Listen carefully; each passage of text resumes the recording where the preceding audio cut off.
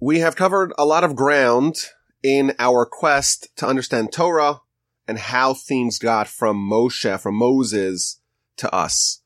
We talked about the concept of rabbinic law, the jurisdiction of the rabbis, the precedent of instituting new edicts, new ordinances, new laws. We talked about the idea of fences around the Torah. We talked about the idea of rabbinic mitzvahs, even though there are only 7 completely new rabbinic mitzvahs. We talked about how a rabbinic law could be rescinded. And there's 3 different ways that it could be undone. Either if it was done temporarily. And the example that we have in the Talmud for that is when the prophet Nehemiah, he made a ban against moving things on Shabbos, moving almost anything on Shabbos. But he did it temporarily just to reverse the trend. And once things stabilized, he annulled or he rescinded that particular temporary decree. Another way that a rabbinic decree can be undone if it is undone by a greater court. And I don't believe there's any precedent for that. There may be, but I'm not aware of it.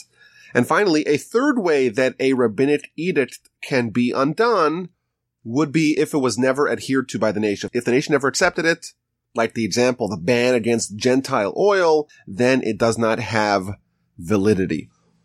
We also talked about the perpetuation of the Torah, the written Torah, the oral Torah, the various safety measures to ensure the accurate transmission of the Torah. And of course, over the years and over the centuries, we discussed the various edicts and ordinances and decrees of the various courts and the sages throughout the generations. And in essence, what we have over here is a system that's designed to withstand the vicissitudes of history. It's designed to be foolproof. It's designed to overcome human fallibility, to overcome the ups and downs, the upheavals of the centuries. The oral Torah is a system that's both dynamic yet stable. It's dynamic because there's new edicts and new laws that are added to ensure that the Torah is being maintained over the centuries. But the interpretation of the written Torah, that part of oral Torah, to understand the meaning behind the written Torah, that remains the same. And we're keeping the Torah from Moses, adding to it when the Sanhedrin sees fit, and the system's working. Now, it's important to stress that there is a prohibition. In fact, it's mentioned 3 times in the Torah. There is a prohibition against adding or subtracting from the Torah. You cannot make a new mitzvah. Yet apparently, it seems like these rabbis are coming up and making all kinds of new mitzvahs on their own.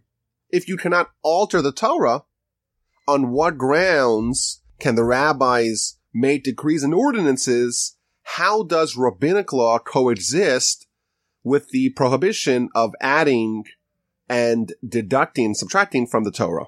So this question is addressed by the Ramban in the book of Deuteronomy, Devarim, chapter 4. That's the first of 3 times where it talks about not to add nor subtract from the Torah. And he tells us 2 points. He says, number 1, this in itself is a Torah mitzvah. The Torah tells the Sanhedrin that you must add new edicts and ordinances when it is necessary. However, there is a condition that you may not institute a new mitzvah or a new ordinance or a new decree and present it and portray it as if it is part of what God gave Moshe. You have to clearly differentiate. You have to clearly delineate between Toraitic law and rabbinic law.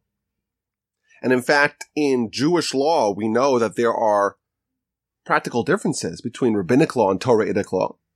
For example, in a case where there is an uncertainty, there is doubt, the general rule of thumb is that if it is rabbinic law, you opt to be more lenient.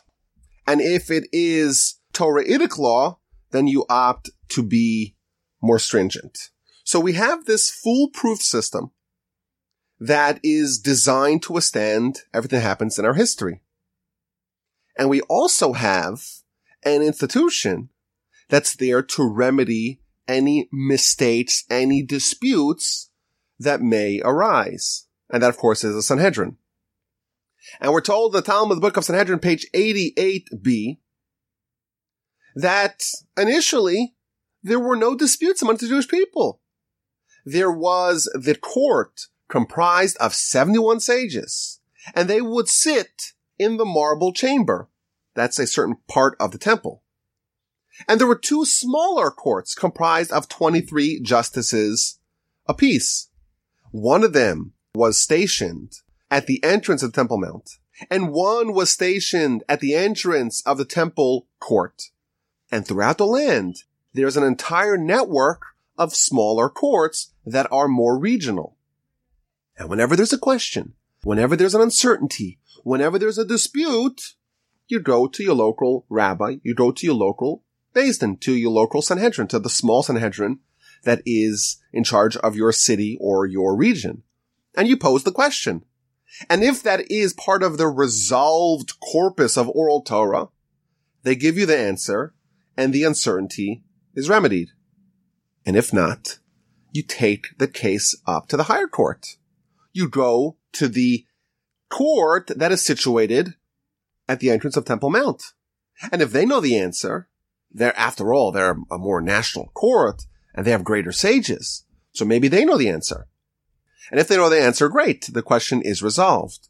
But if not, well, then you push it up to the even higher court at the entrance of the temple courtyard. And once again, the question is presented in front of them. And if they know the answer, great. If not, it goes to the highest court of the land. It goes to the Sanhedrin, and they would sit in session from the morning till the afternoon, from the morning Tamid sacrifice till the afternoon Tamid sacrifice.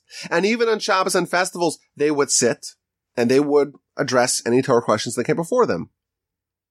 And you know what? If this is not even known to them, then they have to take a vote. And they stand up to be counted. And we follow the majority. So if you have 36 on one side, that is the new standard. That is the new precedent. Stare decisis, as they say in America. We have a new precedent, a new law that has been codified, canonized by the Sanhedrin, and that is going to be disseminated throughout the land. We have a resolution. The question has been quieted. And this Sanhedrin, they're the guardians of the oral Torah. And we are biblically commanded to listen to them. In fact, the Rambam points out that there are two separate mitzvos requiring us to adhere to the ruling of the Sanhedrin. So we have an entire system. It's a great system where Torah is being perpetuated. We have the Sanhedrin. We're not having disputes. Any dispute is quickly snuffed out. Things are great.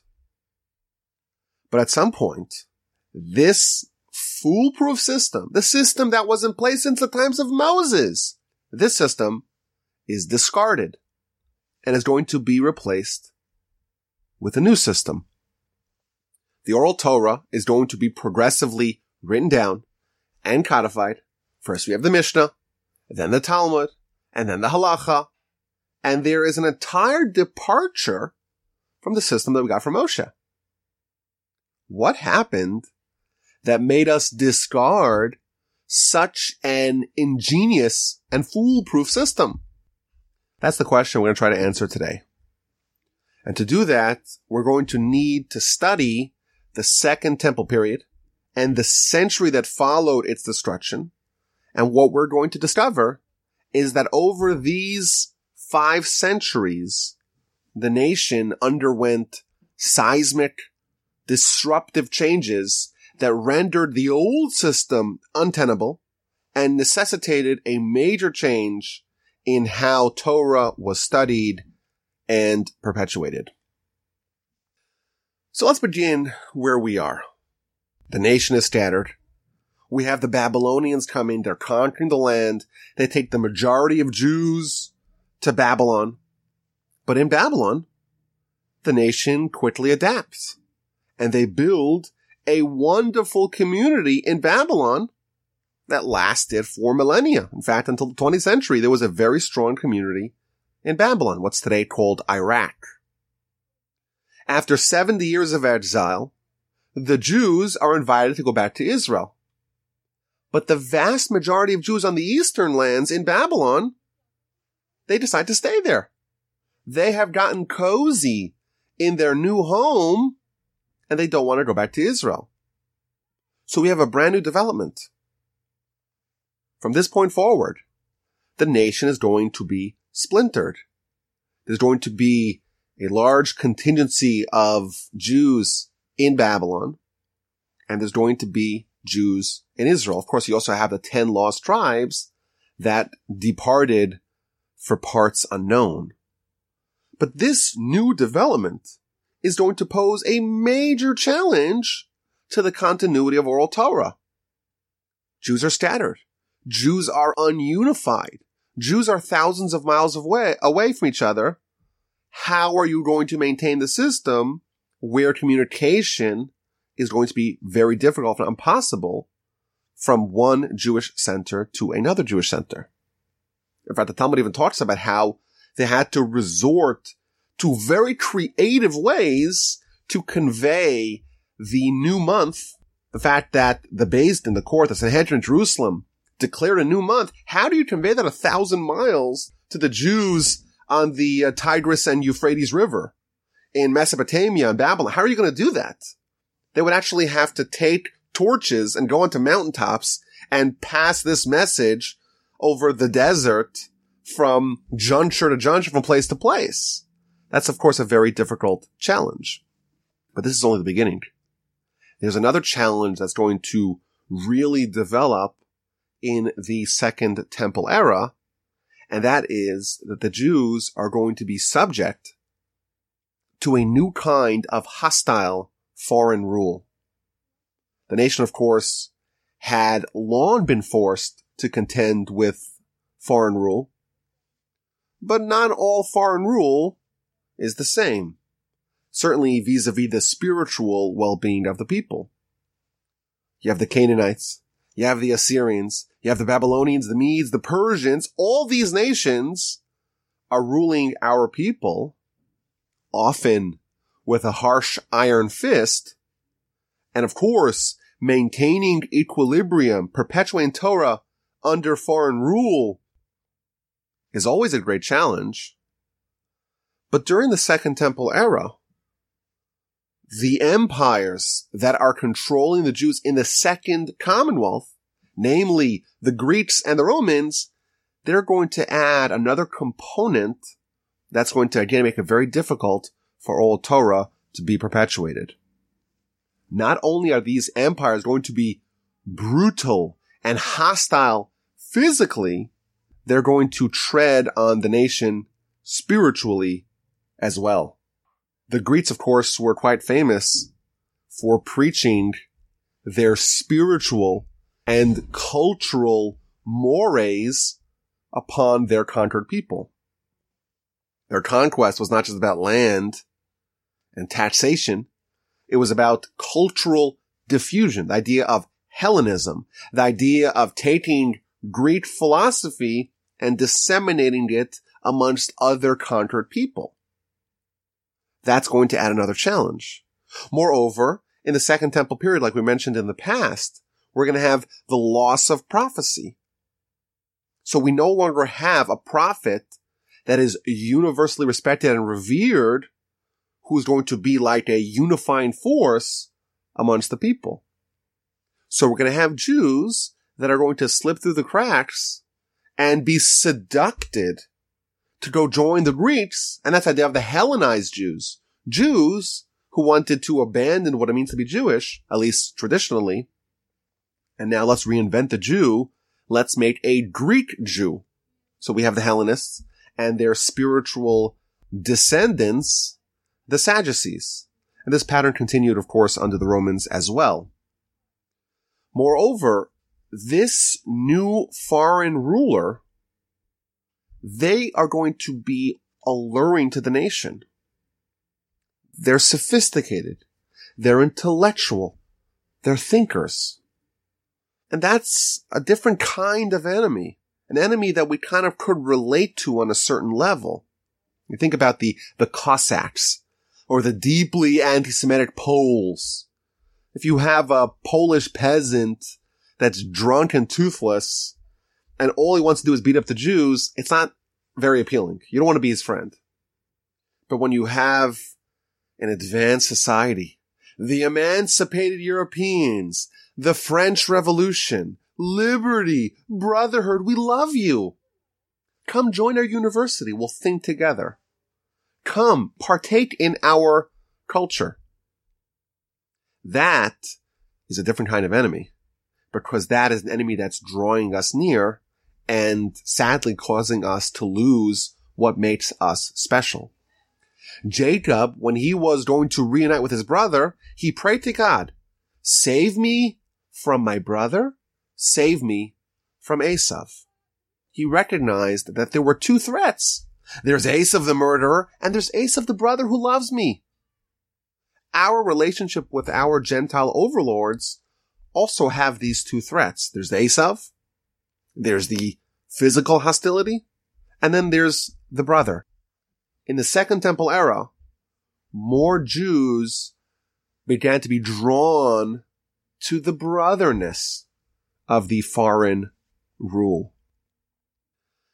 Another challenge within the Jewish people, and this is of course adjacent to the previous idea, the Jewish people are going to have various, even warring sects amongst them. And this is going to cause a major disruption to the system, the rise of sectarianism and factionalism. The great Jewish/Roman historian Josephus, he speaks of sects. There's the Pharisees, the Sadducees, the Essenes. We also know of a tiny group of Jews, the Judeo-Christian sect that arose in the Second Temple era. By the Talmudic calculation, at the time of the destruction of the Second Temple in the first century of the Common Era, the nation was comprised of 24 different, often warring sects. And these factors are going to intensify over time. And it's going to cause the nation to face a stark choice.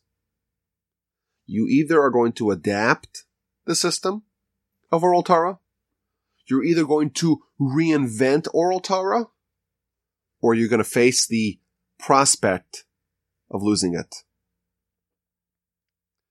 And as we go through this time period, we're going to see all these factors are going to contribute to this transformational shift in Torah.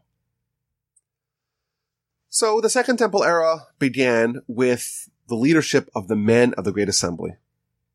The last member of the men of the Great Assembly, a great legend and hero, his name was Shimon HaTzadik, Shimon the Righteous. He was actually the high priest of the Jewish people. And he is the leader of the Jewish people during the conquest of Alexander. Alexander of Macedonia, the Greeks are coming and they're taking over the world. And in fact, the Talmud even records that Shimon HaTzadik, the leader of the Jewish people, the remnant of the men of the Great Assembly, he has a meeting with Alexander. The Greeks are going to do a lot of damage to the Jews over their several century rule over the Jews in Israel and elsewhere. Shimon HaTzadik's student is a man by the name of Antigonus, man of Soko. And in fact, like we started off last time with the Pirkei Avos, chapter of the Fathers, where it talks about Moses to Joshua, to the elders, to the prophets, the men of the Great Assembly, it continues to Shimon HaTzadik, to Antigonus, man of Soko. Under his reign, a terrible development happened amongst the Jewish people. And the background is quite interesting. If you look at his teaching, his adage in the chapters of our fathers, he used to preach altruism.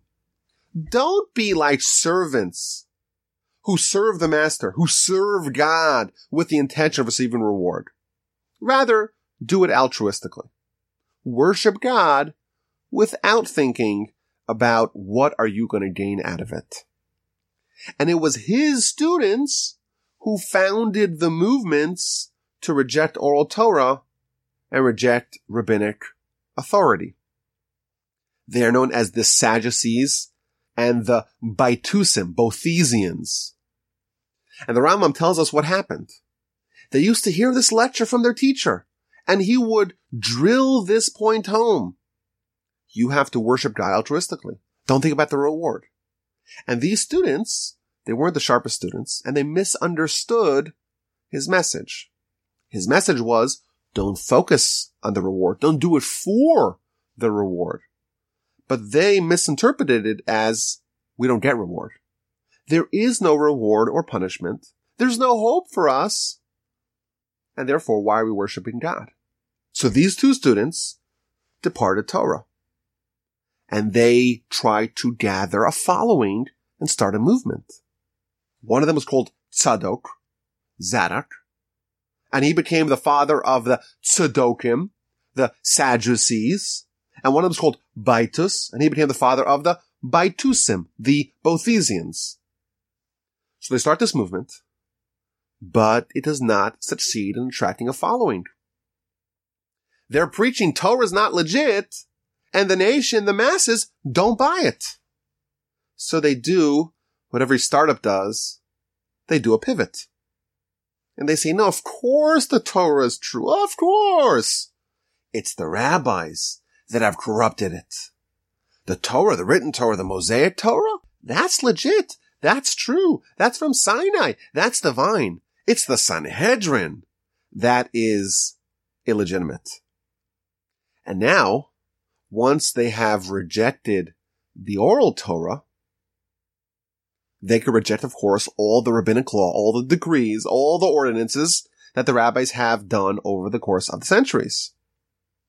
But moreover, a written Torah demands an oral Torah. Because if you read the written Torah, there's a lot that is not explicitly addressed. So invariably, you're going to need an oral Torah.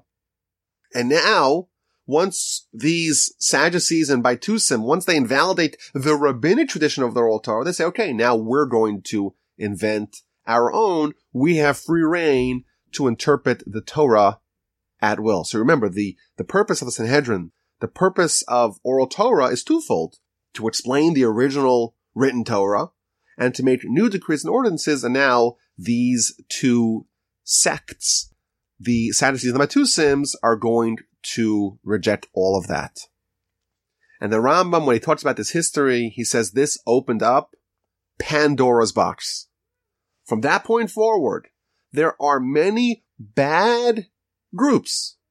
And he says, in our land, this is the Rambam talking. Of course, the Rambam lived in Egypt. In our land, I'm referring to Egypt, you have the Karaites. The Karaites came much later, came 1,000 years after the Sadducees, but it's almost identical. They are the continuation of the heresy that started with the students of Antigonus. And they began to reject the interpretation of the verses and the edicts. And they are the opposite of what God said, and quotes the verse in Deuteronomy. We have to listen to the Sanhedrin, and we cannot depart from them, not right and not left. So we have the straight line. We have the Hellenists, Sadducees, Baitusim, Karaites. And one may argue that a certain version of these groups still exists today. You have the people that reject Torah wholesale. You have the people that reject the system of the oral Torah, i.e. the accepted tradition of the meaning of the Torah since Moses and the binding nature of rabbinic law. That all started 2,300 years ago or so with the students of Antigonus. So we could already see at the very beginning of the Second Temple era, we could see already the coming storm that's going to shake things up. After Antigonus, man of Soko, we have 5 zugos. We have 5 pairs of sages. One of them is the president of the Sanhedrin. One is the head of the court of the Sanhedrin. So they're the 2 leaders of the Sanhedrin. And they're going to be at the helm of our leadership. It's not one person. It's not Shimon HaTzadik, Antigonus, man of Soko. It's 2. And again, if you read the Mishnahs in Pirkei Avos, in chapters of our fathers, it goes in the straight line. The men of the assembly, Shimon HaTzadik, Shimon the righteous, Antigonus, man of Soko, and then the 5 pairs that led the nation. So we have these 5 zugos, 5 pairs of zugos.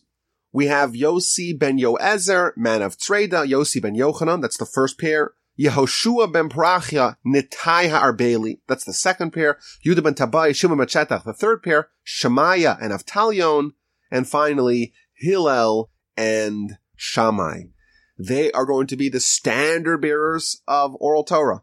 They're going to institute the decrees, and like the generations that preceded them, there are some notable ones that I want to talk about that are still relevant today. So, for example, over the course of the era of the Zugos, we have the Hanukkah story and the Hanukkah festival and mitzvos that was enacted by these Zugos. Moreover, mandatory schooling for all Jewish children, which sounds very modern. The idea that every child needs to go to school, that came from this time. Us, 2,000 years before everyone else got it, we were already doing it. A prohibition, a new rabbinic decree against studying Greek philosophy. You would imagine when the rabbis saw the destructive nature of Jews being drawn to the Greek philosophy, they made an edict against it.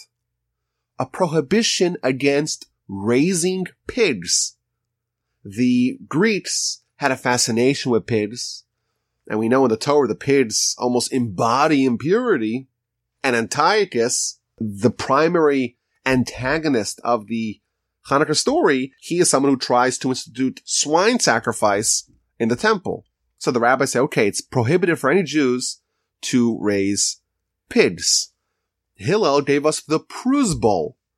The pruzbul is a legal loophole to enable a person to extract payment from loans that were canceled during Shemitah. So we have this era of the Zugos, but when we study it more clearly, more carefully, we find that it too was fraught with unprecedented challenges to the normal course of Jewish and Torah life. So we have, of course, the Hanukkah story. There was a terrible king. His name was Antiochus IV, Antiochus Epiphanes, he liked to go by. And he had a bunch of Jewish collaborators, the Hellenists, and they begin to attempt to systematically deconstruct the Jewish religion. They begin by interfering with the internal affairs of the Jewish life. They go to the temple and they depose the righteous high priest and they install a Hellenized high priest.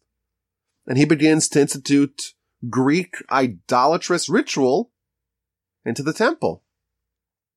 The Greeks likewise forbid any time-related Jewish practices. So organizing a new moon, Shabbos, festivals, all those are banned. Torah study was forbidden. Torah scrolls were publicly burned. Of course, we have the legend of the Jews hiding their books and pulling out their dreidel when the authorities arrive. Antiochus attempts to have swine sacrifices instituted in the temple. Circumcision is prohibited on pain of death. If a woman has her child circumcised, both the mother and the child are going to be killed by the authorities. The laws of Nida, the laws of kosher, all banned.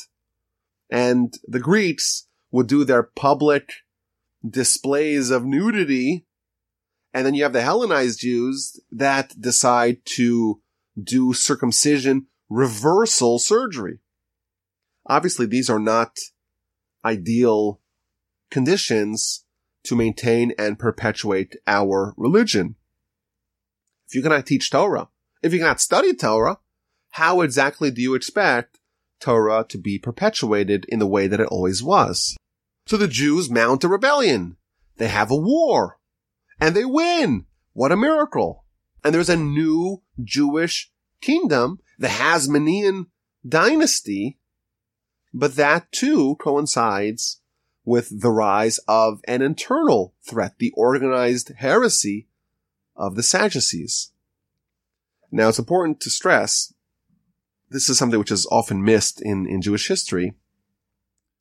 The Hellenists are the Jews that want to follow the Greeks. The Sadducees are not really a different group. when you have the fall of the Greeks in Israel, their Jewish collaborators, the Hellenists, they still existed. But it fell out of fashion to be a Hellenist when the Greeks were public enemy number one. So they rebranded themselves. Oh, we're not Hellenists, we're Sadducees. But the ultimate ideology actually remained the same. There is a myth that's often told of the Sadducees being super righteous. And it's the rabbis coming and corrupting it all. That's a myth because, in fact, in Jewish history, these are just the rebranded heretics that used to be called Hellenists, and now because the Greeks, or Hellenism is associated with the Greeks, we're called now Sadducees. And, of course, they target the foundation of Torah, namely oral Torah. Because if you don't have oral Torah, you cannot have Torah at all. Now, there is an interesting custom that we still do today to counter the Sadducees and their heirs, the Karaites.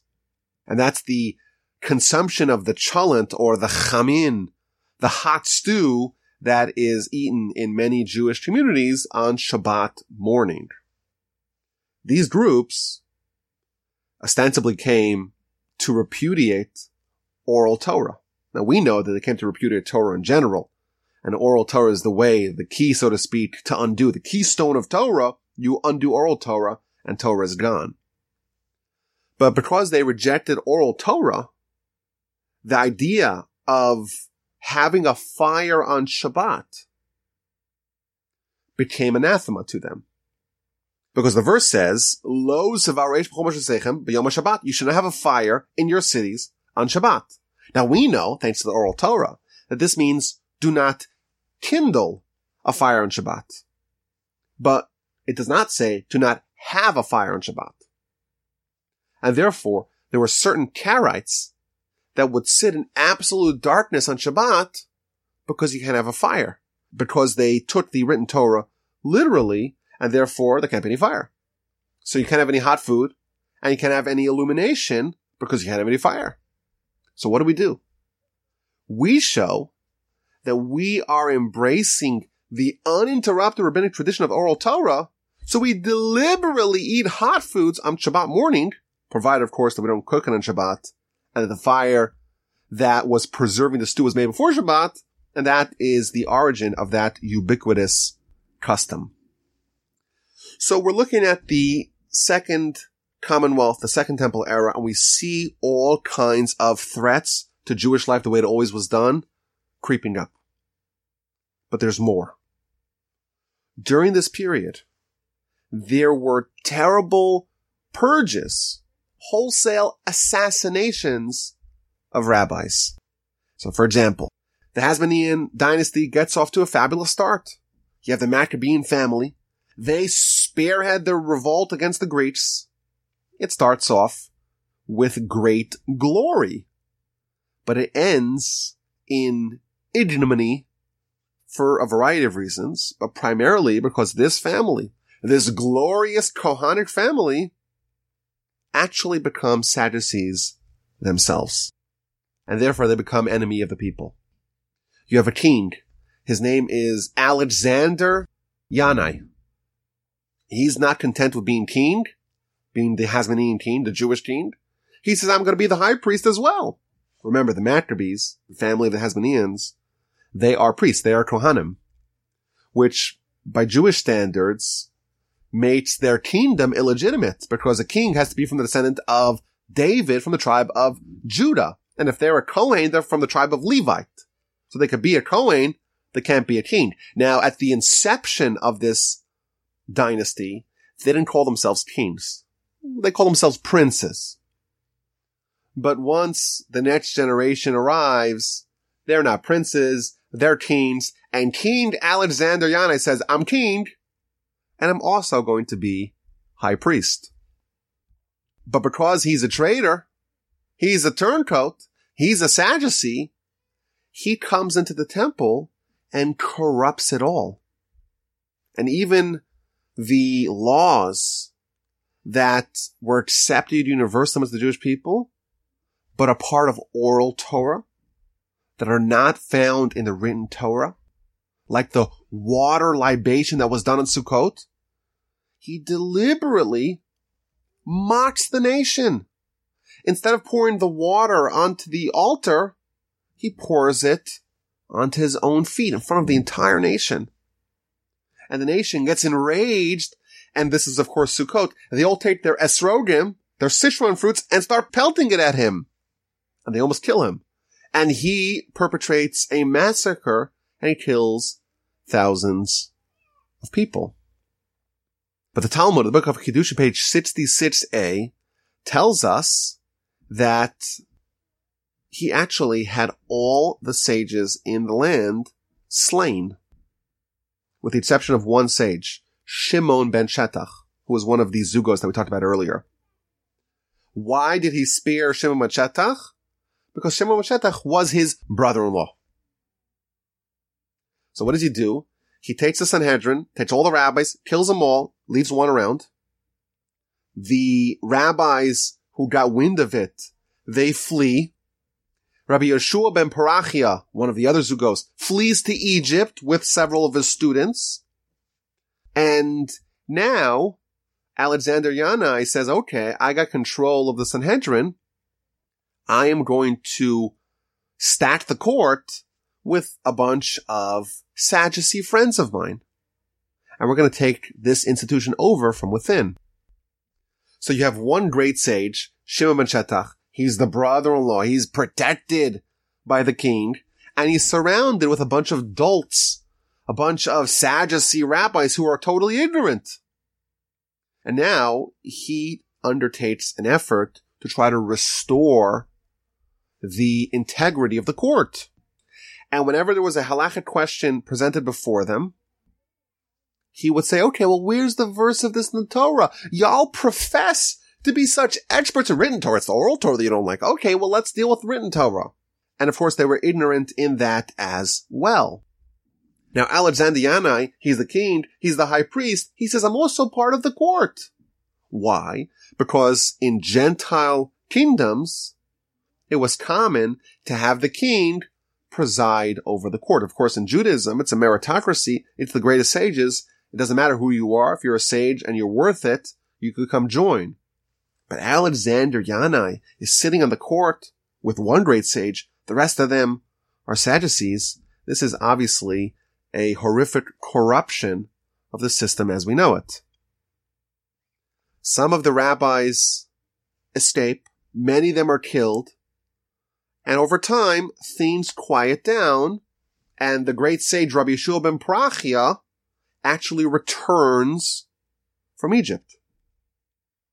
The Talmud of the book of Sanhedrin, page 107b, tells us that there was a very dramatic event that happened on this journey of Rabbi Yeshua ben Parachia back from Egypt. He had a student with him whose name was Yeshu, and they stopped at a hotel, and there was a very dramatic event that happened at the hotel, and that caused this student to leave the rabbi and to become a heretic. And some have speculated, even though this is obviously a different subject, some have speculated that this Yeshu, the student of Rabbi Yehoshua ben Parachia, may have been the hero of the Christians.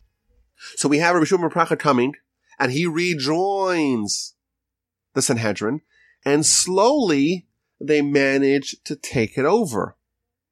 Every vacancy that happens is filled with a Torah sage. And slowly they're able to restore the system to the way it was by nudging all these Sadducees out. But obviously, this gives us a window into the world during the Second Temple era to perpetuate Torah under conditions when the rabbis and the Sanhedrin are wantonly murdered. It's nearly impossible. And the Talmud even says that it nearly succeeded. The disruption of Torah was almost complete. It was only thanks to the wizardry of Shimon ben Shetach that the Jews kept the Torah and were prevented from forgetting it. But Alexander Yanai's assassination of the rabbis was not the only rabbinic purge. You have the Romans coming in, and they appoint a puppet by the name of King Herod, who's a despot, who's a tyrant, and he rules Judea at the pleasure of the Romans in the latter part of the first century before the Common Era. And he too savagely murders all the rabbis. And the Talmud actually gives us an account of this. This is found in Bava Basra, page 3b.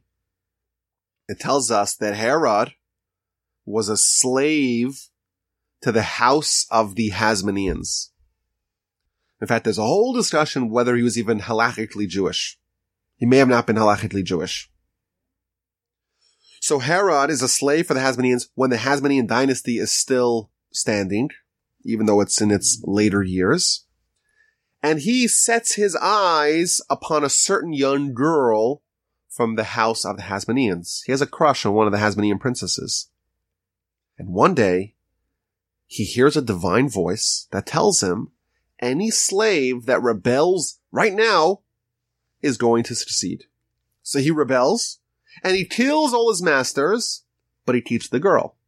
And he says, I'm going to become the king here. I'm going to invite the Romans in, and I'm going to have my kingly credentials because I'm going to be married to the heiress of the Hasmoneans. But this girl doesn't want any part of Herod. She goes up on top of the roof and she declares anyone who says that they are from the house of the Hasmoneans is actually a slave, since I am the last remnant of this once glorious family, and I'm about to go. She jumps off the roof and she kills herself, and thenceforth no one from the house of the Hasmoneans remains.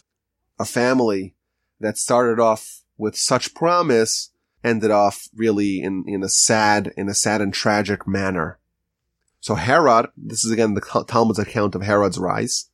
Herod takes this girl's body and he preserves it in honey to prevent it from decaying and decomposing for 7 years. According to some opinions, he engaged in necrophilia with it.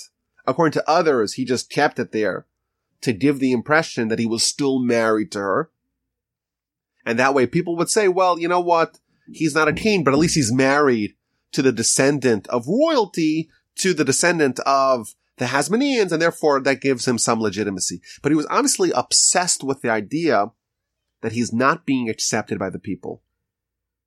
They're saying, is he really Jewish? Is he really not Jewish? Does he have the legitimacy of being a king or not? And then he says, wait a minute. Who are the ones that say that only a Jew could be king of the Jews? It's the rabbis after all. They're my true enemy. They're the ones who are sowing these doubts in my kingly credentials. I'm going to go after them.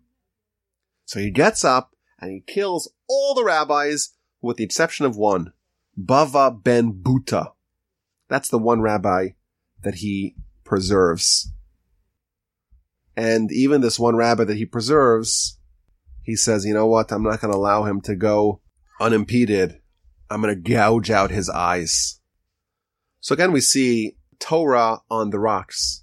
All the rabbis were killed by Alexander, with the exception of one or two, and they were able to restore Torah. Herod, several decades later, is also killing all the rabbis.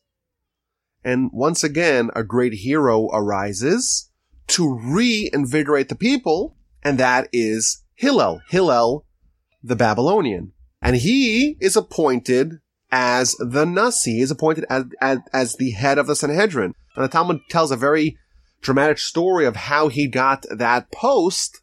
Because remember, Herod kills all the rabbis. And if there's no rabbis, then even simple questions that most people would know when there are competent leadership, questions are unanswered. You have Pesach falling out on Saturday night. And of course, the day before Pesach, you do the Pesach sacrifice. But can you do the Pesach sacrifice on Shabbat? Does the paschal offering override the Shabbat? That was the question that no one knew the answer to. Now we know that the reason why no one knew the answer to is because all the rabbis were dead. And you have leadership that's desperate to find someone competent. So they make an announcement. Is there anyone who knows this law as to whether or not Pesach, the paschal sacrifice, overrides the Shabbat? So they tell him, well, there is one rabbi that recently came from Babylon.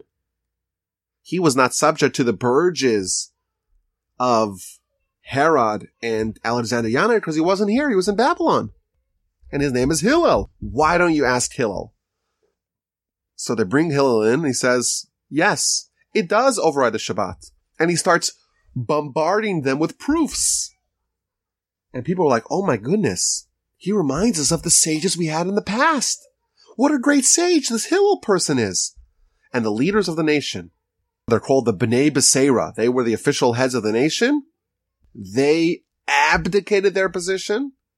And they say, we're giving all the keys to the kingdom to you. You are someone who can restore the Sanhedrin to its previous glory. It's an amazing story here. Torah in Judea is under assault. The numbers of scholars has been depleted. And comes along Hillel, ascending with other scholars from Babylon, and they're going to replenish the depleted ranks of Torah leaders. The Talmud tells us, the book of Sukkah, page 20a, Torah was forgotten from the Jewish people, and Ezra came from Babylon and restored it. And Torah was subsequently forgotten by the Jewish people, and Hillel came from Babylon and restored it. The Talmud tells us that this family, this Bnei Beseira, they voluntarily resigned their position as the Nasi, as the president, in favor of Hillel. They are on the short list of people who forfeited their crowns in this world, but inherited a crown in Olam Haba. But again, we see that the history of the Jews at the time is not at all conducive for Torah continuity uninterrupted. And again, this is not going to be the only purge of rabbis, and these are not going to be the only challenges that the nation is going to face before oral Torah is indeed codified. There are all kinds of challenges forthcoming, including realities that were never seen since Sinai, and these factors are going to contribute to the most monumental project in Jewish history, the writing of the Mishnah and the codification of oral Torah. My email address is rabbi@wolbajim.com. I look forward to hearing any questions, any comments, any feedback of any kind. I deeply appreciate it.